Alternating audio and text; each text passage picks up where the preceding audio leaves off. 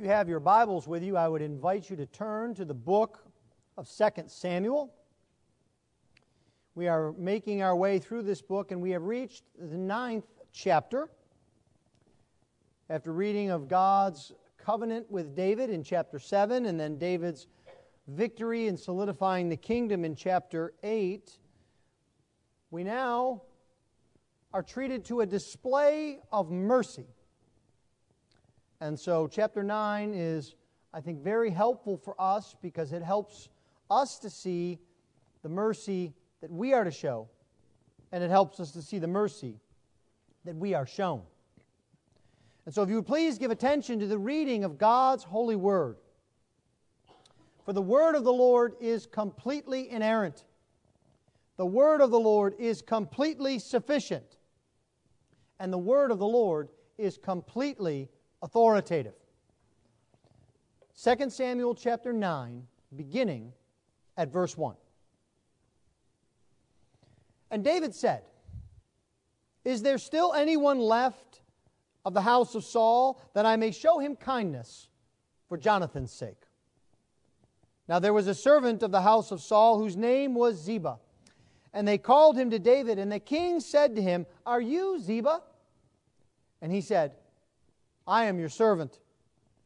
And the king said, "Is there not still someone of the house of Saul, that I may show the kindness of God to him?" Ziba said to the king, "There is still a son of Jonathan. He is crippled in his feet." The king said to him, "Where is he?" And Ziba said to the king, "He is in the house of Machir, the son of Ammiel, at Lo-debar." Then King David sent and brought him from the house of Machir, the son of Ammiel, at Lo-debar. And Mephibosheth, the son of Jonathan, the son of Saul, came to David and fell on his face and paid homage. And David said, "Mephibosheth."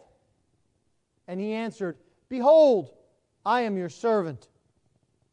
And David said to him, "Do not fear, for I will show you kindness for the sake of your father Jonathan. And I will restore to you all the land of Saul your father. And you shall eat at my table always."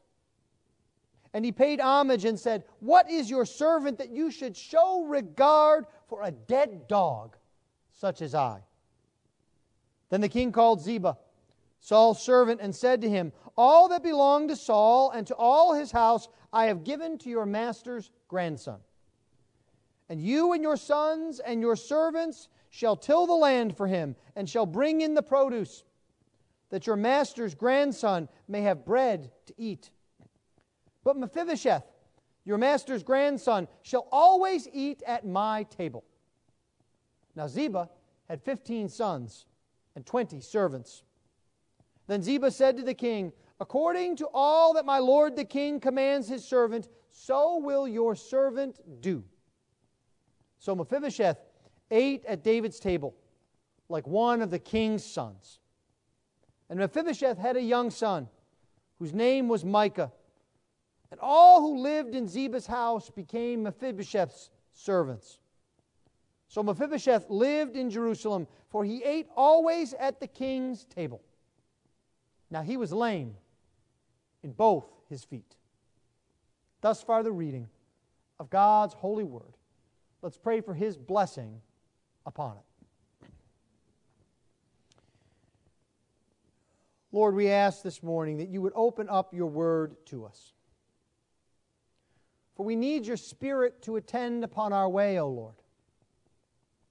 We need your Spirit to illuminate our eyes, to open our ears, to open our hearts, that your word may be much more than simply letters on a page, but that it would be indeed life, health, and peace to us. We pray, O Lord, that through your word we would know more who you are and what duty you require of us. This we ask in Christ's precious name. Amen. Here we have the continuation of the story of King David. And the story of David is fascinating. He is one of the most beloved people in all of the Bible for a reason. And I think one of the reasons is because David is a model for us to follow. David is not perfect, but he shows us how a believer should live. But there is another thing that we must see in David's life, and especially here in chapter 9. David is also a type of Christ. The Lord shows us who Jesus is through the pictures and shadows of David. Both of these come through in chapter 9. David is on display to show us how to show mercy to others, and he shows us how we have received mercy from the Lord. And so I'd like us to explore these two things in our text this morning. First, we will see covenant mercy that we imitate. And then secondly, we will see covenant mercy that we receive. Covenant mercy we imitate, covenant mercy that we receive. Let's begin then by looking at the covenant mercy that we can imitate as we look at David. Our story starts in a familiar fashion. Just as in the beginning of chapter 7, we saw David resting after defeating his enemies. So, that is the case here at the beginning of chapter 9. And in chapter 7, David's thoughts during his time of rest and peace were led to the Lord. He thought about the Lord and what he could do for the Lord. Now, during this time of rest, David begins to think of his good friend, Jonathan. Now, we might ask ourselves, why would David's thoughts return to Jonathan after so many years? It's been somewhere between 15 and 20 years since David was in the presence of Jonathan. Why now does he come to his mind? Well, we're not told in the text if there was a specific event or a specific memory that caused David's mind to go to Jonathan. Again, it was at least 15 or 20 years ago that David was in the presence of Jonathan, and the two of them made a covenant together to be fast bound to each other in covenant love. Now, maybe it's because now David thinks he's safe, that he began to think back to the time when he was in greatest danger. You remember the scene in 1 Samuel chapter 20. After David had killed Goliath, Jonathan became his fast friend. And then Saul went about trying to kill David, even trying to convince Jonathan that he should try to kill David. But instead, Jonathan warned David, and they made a covenant between them. Jonathan, for his part, promised to tell David if Saul was still bent on trying to take his life. And he asked David in return to show him steadfast love. Now, this is a word that we will become more familiar with this morning. This word, steadfast love, that we see in 1 Samuel 20 is the same word that's used in chapter 9 of our text, verse 1. There it is translated kindness. But it is the same word. Jonathan acknowledged to David that he knew the Lord was going to make him king. And this was a great admission on Jonathan's part, because Jonathan was not just an ordinary citizen of Israel. No, he was the crown prince. And by saying that the Lord would make David king, he was confessing that he would not be king. That rather than David serving him, he would serve David. But Jonathan was glad to do so because he loved David as he loved his own soul. And so the two men made a covenant, binding themselves together in love. We read this in 1 Samuel chapter 20, beginning at verse 14. If I am still alive, Jonathan says, show me the steadfast love of the Lord. Same word. steadfast love, that I may not die, and do not cut off your steadfast love from my house forever. When the Lord cuts off every one of the enemies of David from the face of the earth. And Jonathan made a covenant with the house of David, saying, May the Lord take vengeance on David's enemies. And Jonathan made David swear again by his love for him, for he loved him as he loved his own soul. And so David makes a promise to Jonathan and his family. And this promise involves steadfast love, kindness, and the word for this in Hebrew is chesed. Chesed. This is an important word. It's often hard to translate. Here in chapter 9 we have kindness as a translation. In other places we have steadfast love. Or another way to translate it is mercy. The idea of this word is that it is love that sticks. It's not fickle. It doesn't go away. It is love that is bound up in covenant promises. It's something that the Lord gives to His people, and that's why it is called the steadfast love of the Lord and the kindness of God in our text this morning. David had made a promise. It didn't matter that that was 20 years ago. It didn't matter that times had changed or that he could no longer gain any advantage from this covenant now that Jonathan was dead. No, David had made a promise of covenant love, of hesed, and he was going to keep his promise. I have to say that I think one of the great problems of our society is the forgetting of promises. We often see others around us ask, well, what's in it for me? If I do my part, what will I get? And it used to be that this kind of breaking of promises was only really found in business relationships. That someone would break a contract because they didn't see it as to their advantage and they didn't mind or they didn't give any thought to breaking the contract. There's even a legal theory from the turn of the century that says that if you are engaged in a contract with someone, and if you can break that contract and get more profit by going with another contract, you should do so. And then what you do is you simply restore to the first business person what they've lost, and then everybody wins. Except, of course, your reputation, your word. But we've gone well beyond business breach. No. For decades, we have seen marriage be treated just as a mere contract. That it can be broken at any time when it's to our advantage, when we think we will be better off. We break our vows. We break that covenant bond that keeps us together. But it's even sadder than that more recently. Not only is divorce rampant in our society, there are people who break their covenant bond to their children. They simply hand their children over. They say, we're done with them. We can't deal with them. We're not going to have them in our lives anymore.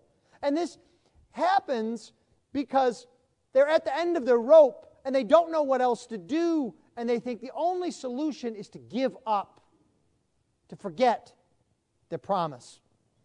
If I can forget my promise, I can walk away. But you see, promises are meant to be kept. Covenant love or steadfast love is meant to stick us to our promises and to the ones we have promised to. You've probably known a couple like this. It happens more often than we would hope it would, where a couple is married in youth and they live a wonderful life together and they have children and they raise them and they send them off to college and their children get married and they have children's children. And then something happens. One of the spouses becomes gravely ill, becomes even in a coma, unable to communicate, unable to respond to love or to show love. And yet, the other spouse remembers that promise. For better, for worse. In sickness and in health.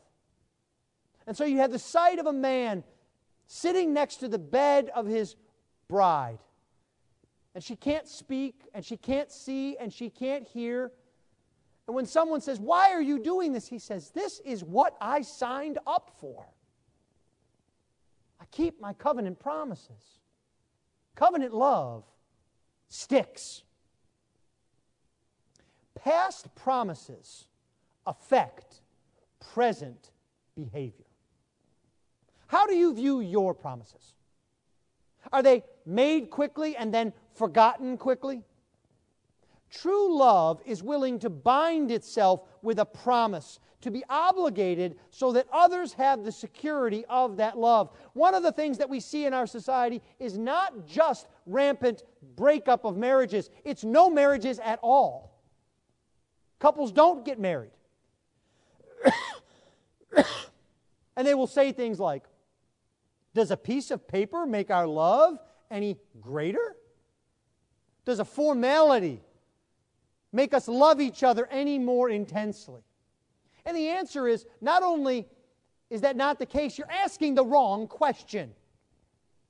Binding yourself to another is not about the intensity of love. It's about the security. It's about letting another know that your love is there to stay. This is an important principle that our society is in danger of losing. And so we as believers must understand this. Your lives are full of covenant commitments. Commitments to your marriage, commitments to your children, commitments to your church, commitments to your parents. David shows us that believers take these commitments seriously, and they strive to keep them. But David does more than just remember his promise. No. This is not just a sentimental looking back. No, David wants to take action to bring the promise about. And so he asks, "Is there anyone left to whom I can keep my promise?" And specifically, you will remember in 1 Samuel 20 and in verse 15, Jonathan asked that David would show this steadfast love, not just to him, but to those who would come after him. And so they go and they find Ziba, who is the servant of Saul. Now, David doesn't know if there are any descendants of Saul left. It's been a long time. And you'll remember that three of Saul's 4 sons were killed in the great battle at Mount Gilboa. And then the 4th son, Ishbosheth, was murdered by hooligans who thought that they could get in David's good graces.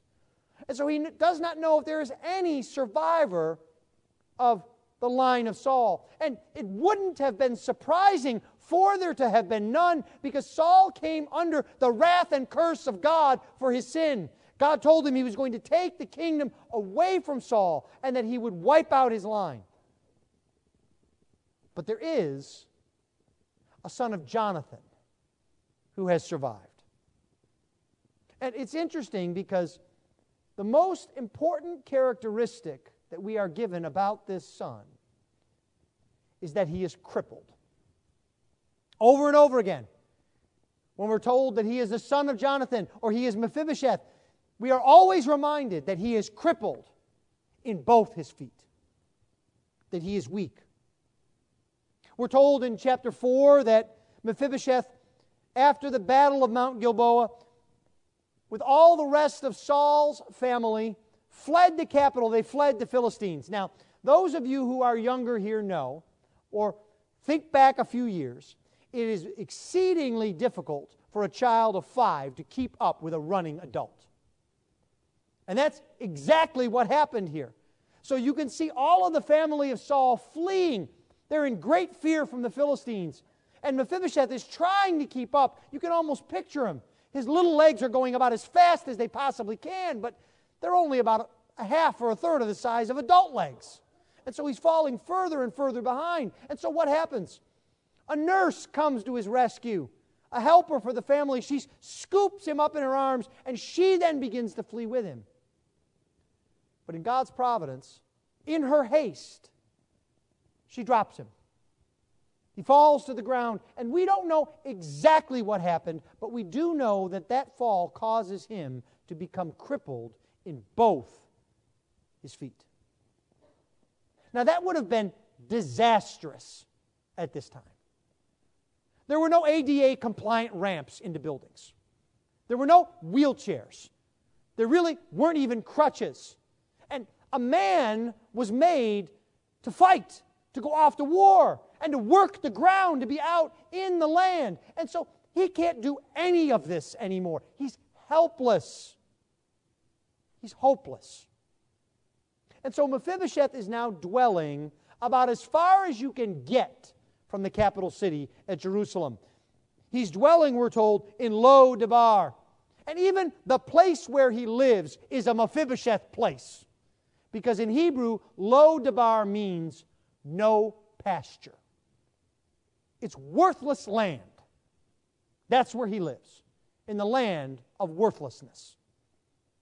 And he is across the River Jordan, far to the north, to orient you up by the Sea of Galilee, far from Jerusalem. And so David now sends for him. And you can imagine the scene. David's men come and they knock on the door. Who is it? We are emissaries from King David. Now Mephibosheth, if he hears this, has to think this is the end. The jig is up. I'm through. Because you see, the ancient practice of kings was to wipe out all of the family of a king that they had replaced. It was not enough just that the old king be dead. All his sons had to be dead. All his daughters had to be dead. There had to be no opportunity at all for someone to rise from that old line and compete. And this wasn't just what happened in foreign lands where God was unknown. No, we can read about King Baasha in 1 Kings 15, who wipes out the kingly line before him. Or even in the next chapter, 1 Kings 16, we read about Zimri doing the same thing. And we read about Jehu in 2 Kings 10, wiping out all of those who had gone before him. And so, when Mephibosheth greets these messengers, he goes with them, but I'm sure it's with a heavy heart and a great deal of fear that he accompanies them. We see this in the meeting between Mephibosheth and David. In verses 6 through 8, Mephibosheth falls down and he submits to David. We see that in verse 6. And his response to David is to compare himself to a dead dog. But David is not thinking like an ordinary king. He's thinking of his promise. He's thinking of covenant love. And so see how David makes provision for Mephibosheth out of his hesed. Covenant love is practical. It's not just sentiment. David is going to bless Mephibosheth. And we see this in verse 7. The 7th verse forms the center of this chapter. And David said to him, "Do not fear, for I will show you kindness for the sake of your father Jonathan. And I will restore to you all the land of Saul your father, and you shall eat at my table always." Do you see the three things that David gives to Mephibosheth? First, he gives him protection. He says, "Do not fear, for I will show you kindness. Kindness for the sake of your father Jonathan." And then he gives Mephibosheth provision. He says, "I will restore to you all the king's lands that have been lost." He gives him literally a king's ransom. He makes him a crown prince again. The wealth of this would have been staggering. But David goes even further. He says, "Not only will I protect you, and not only will I provide for you, I'm giving you a position with me. He says, you shall eat at my table always. Think about that. He will eat as one of the king's sons. When David comes and the meal is brought, and his son Amnon, and his son Absalom, and his son Solomon, and all of his sons who were mighty in war, mighty in battle, who followed after their father, when they were there to eat, who would come through the door but Mephibosheth? Gimping along, lame in both his feet, unable to really keep himself together, probably having to lean on someone. And he comes and he sits amongst royalty, and David's food is his food. And David's love is his love. That's what David brings to him. We see David even going beyond his promise to Jonathan. David's promise to Jonathan was that he would not cut off any of Jonathan's descendants. But David wants to go further than that. He wants to bless and he wants to honor Mephibosheth. He will care for him. He will protect him. Mephibosheth will never have to be afraid because David is for him and has bound himself to him. Think for a moment about the promises that you have made. Are you so eager to keep them that you go beyond the promises themselves? Think especially about those who are weaker than you are. Do you lift them up? Do you bless them? Do you seek out ways to show your love to them? David is a model here who shows us the way. Well, this is a good story. If there were nothing more to it than this, we would be blessed. It would be a good moral lesson for us, how we should live. But that is not the greatest thing. Nor is it the most important lesson for us from 2 Samuel 9. What we see now is covenant mercy that we have received. David is more than an example to us. As we see over and over again, he is a type of the great king, Jesus. The Lord raised up David as king to give us a glimpse of our true king. We saw this clearly in chapter 7 when God promised David that his son would reign on his throne forever and ever. And while we can see ourselves in David, we must see ourselves in Mephibosheth. What do we know about Mephibosheth? Well, we know he's unworthy. He's a cripple. He's useless. He can't fight. He can't work. Over and over again, that's how he's mentioned. It's the most significant thing about him. He's hiding as far away as he can get from the limelight, hoping he could just pass out his days unnoticed. He has nothing that he could offer David. He can't bargain with the king who has everything. But more than that, he is the enemy. Ralph Davis puts it this way. He says Mephibosheth is the wrong stuff. David should not be helping him. David should be wiping him out. Mephibosheth represents the ones who fought against David, who tried to kill him, Saul and his uncle Ishbosheth. Now, what does this make you think of? Again, this story is here for a reason. It's more than moral guidance. It's a picture of how the Lord Jesus Christ treats us. David has no business loving Mephibosheth. And the Lord has no business loving us. Paul puts it this way in Romans chapter 5. For if, while we were enemies, we were reconciled to God by the death of His Son, much more, now that we are reconciled, shall we be saved by His life. A reminder to us that we didn't side up to Jesus. We didn't say, Jesus, I know what I can bring to you and I can help you. I've been following you. I'm on your side. Would you please help me out? No, we came as enemies, rebels, sinners, as the ones who put Jesus Christ on the cross. And that is when God loved us. We were weak, unable, could not help ourselves, unable to offer anything of worth to the Lord. And worse than that, we deserved wrath.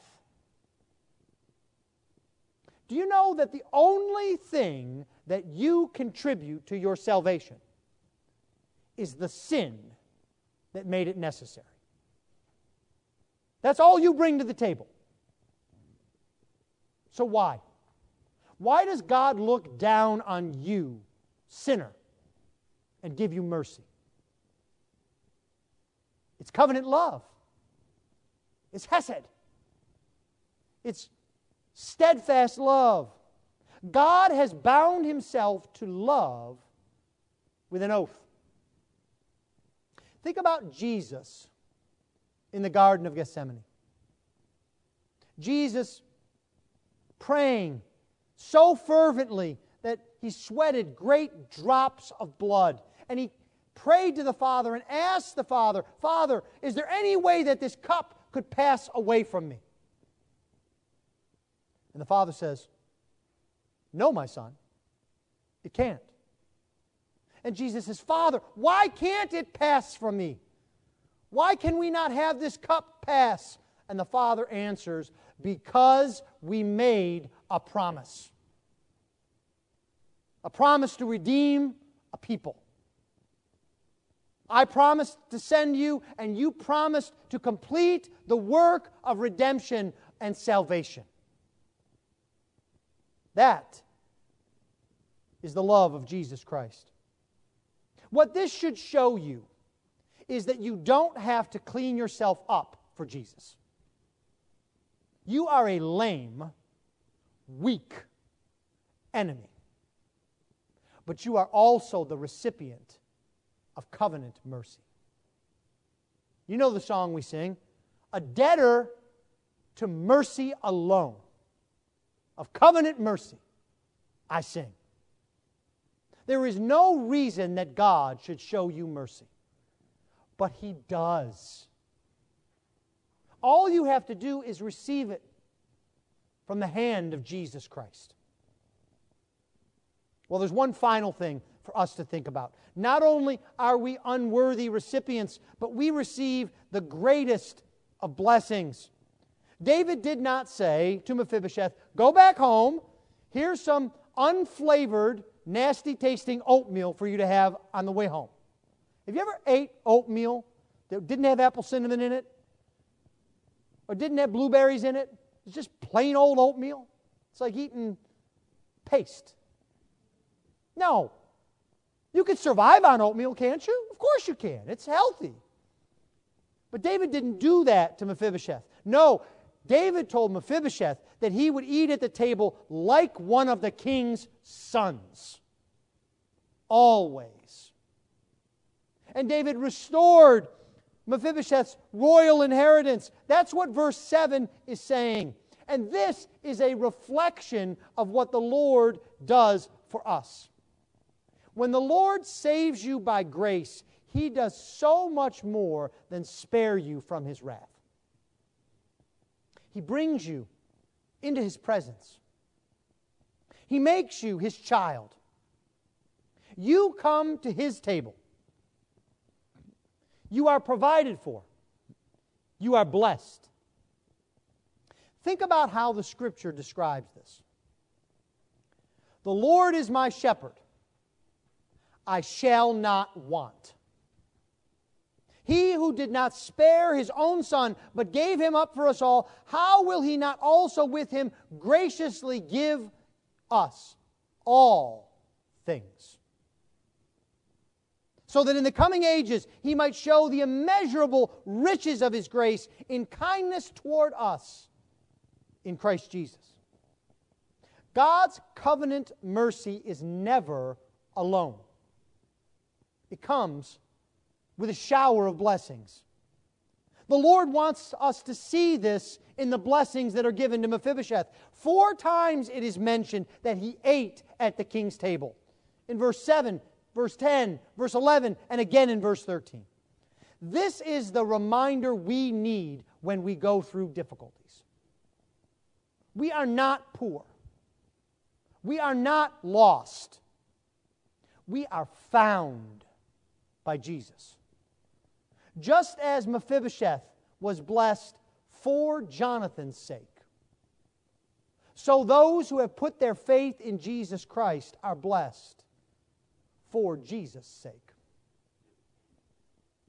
Like much of the Old Testament, this chapter gives us a lesson on how to live.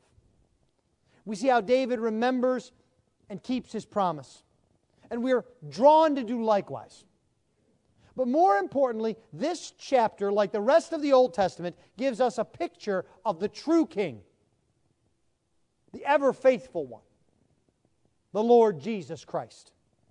Jesus always keeps His covenant promises. And when you have Jesus, you have everything that you need. Come, sit at His table. It does not matter that you're lame or that you have rebelled against Him. He is ready to receive you, to shower His love upon you.